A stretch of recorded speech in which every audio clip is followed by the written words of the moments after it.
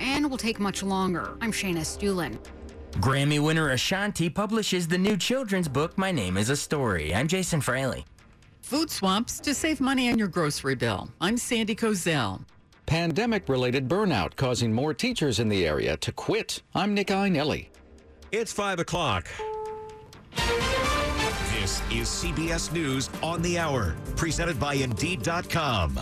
I'm Linda Kenyon in Washington. The president is back from his Middle Eastern trip, but there's some confusion over what was and what was not discussed with the Saudi Crown Prince. Saudi Arabia claims President Biden did not bring up the murder of a dissident journalist in his meeting with the Saudi Crown Prince. Is the Saudi foreign minister telling the truth about that? No. You regret the fist bump, Mr. President?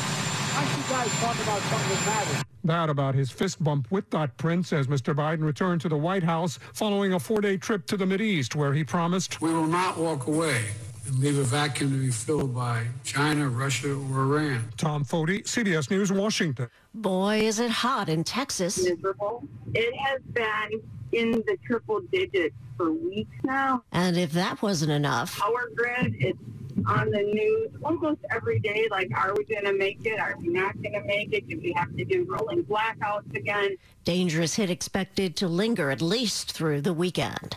The numbers of new COVID infections and hospitalizations are up. KCBS TV's Tom Waite has the latest. Scientists say BA.5 is so contagious that not even vaccines or recent COVID infections offer full protection, but add that vaccines will help prevent severe illness or death. Doctors continue to urge Americans to get vaccinated and, for some, not wait for this fall's updated shot. The CDC reports an average of 6,000 hospitalizations per day due to COVID in the last week, an increase of more than 12%.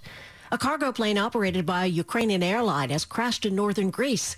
The BBC's Harry Bly has more. The plane took off from Niš Constantine the Great Airport in Serbia, and it was due to fly to Queen Alia Airport in Jordan. Now, flight radar data shows that it travels south-southeast, goes over the Thassos Islands, but then it does what can only be described as a U-turn, heads back into mainland Greece, where its altitude begins to drop. It then turns and goes over the Pangaion Hills, and that's where the flight data stops recording. This was just west of the city Kavala, which is where this aircraft has crashed. Local officials say they have no information on the cargo. The war in Ukraine continues with no immediate end in sight. CBS's Holly Williams is in Kyiv. Russia's defense minister ordered his troops to, quote, further intensify military action across Ukraine. Now, we don't yet know exactly what that's going to look like, but certainly many people expect this conflict to become a grinding war of attrition that may be fought over several years. Meanwhile, at least 3 people killed after a Russian airstrike in Dnipro. This is CBS News. Need to hire quality candidates fast? You need Indeed, the end-to-end hiring solution. Attract, interview, and hire candidates all in one place. Visit Indeed.com/credit. It's 5:03, Sunday, July 17th, 2022. The high today, 87.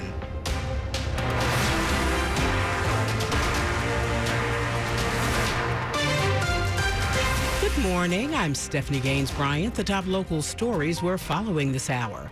A man is dead this morning after what D.C. police are describing as an officer-involved shooting in Southwest D.C. The department says it happened just after 9 o'clock last night in the 800 block of Wharf Street. D.C. Police Chief Robert Conti says 2 off-duty officers saw a person pointing a gun just outside of a restaurant. It's not clear where that person was aiming the gun, but it was recovered from the scene. The officers fired at least one time. Conti says the man was shot and he later died. That person suffered a deadly gunshot wound as a result of this interaction with our police officers.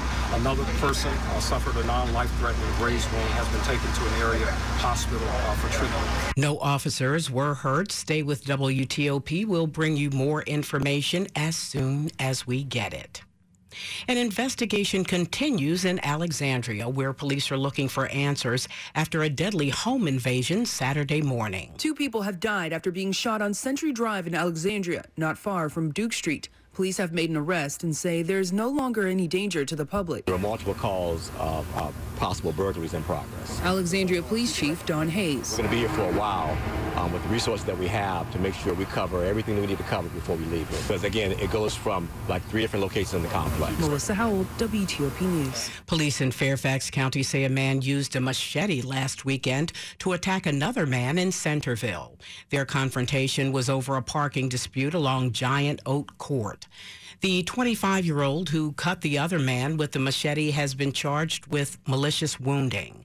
The victim was taken to the hospital with injuries not considered life-threatening.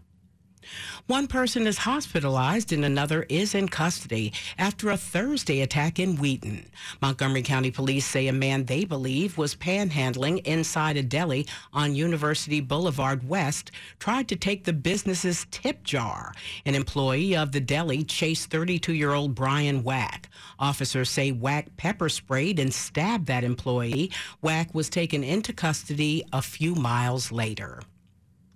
Police in Montgomery County are investigating a Saturday morning shooting in Tacoma Park. When officers arrived, they found a man suffering a life-threatening gunshot wound at an auto parts store on New Hampshire Avenue. That investigation continues. In St. Mary's County, sheriff's deputies are piecing together details from a deadly shooting at a carnival. The Friday night shooting at the Hollywood Volunteer Fire Station left one person dead and another hospitalized.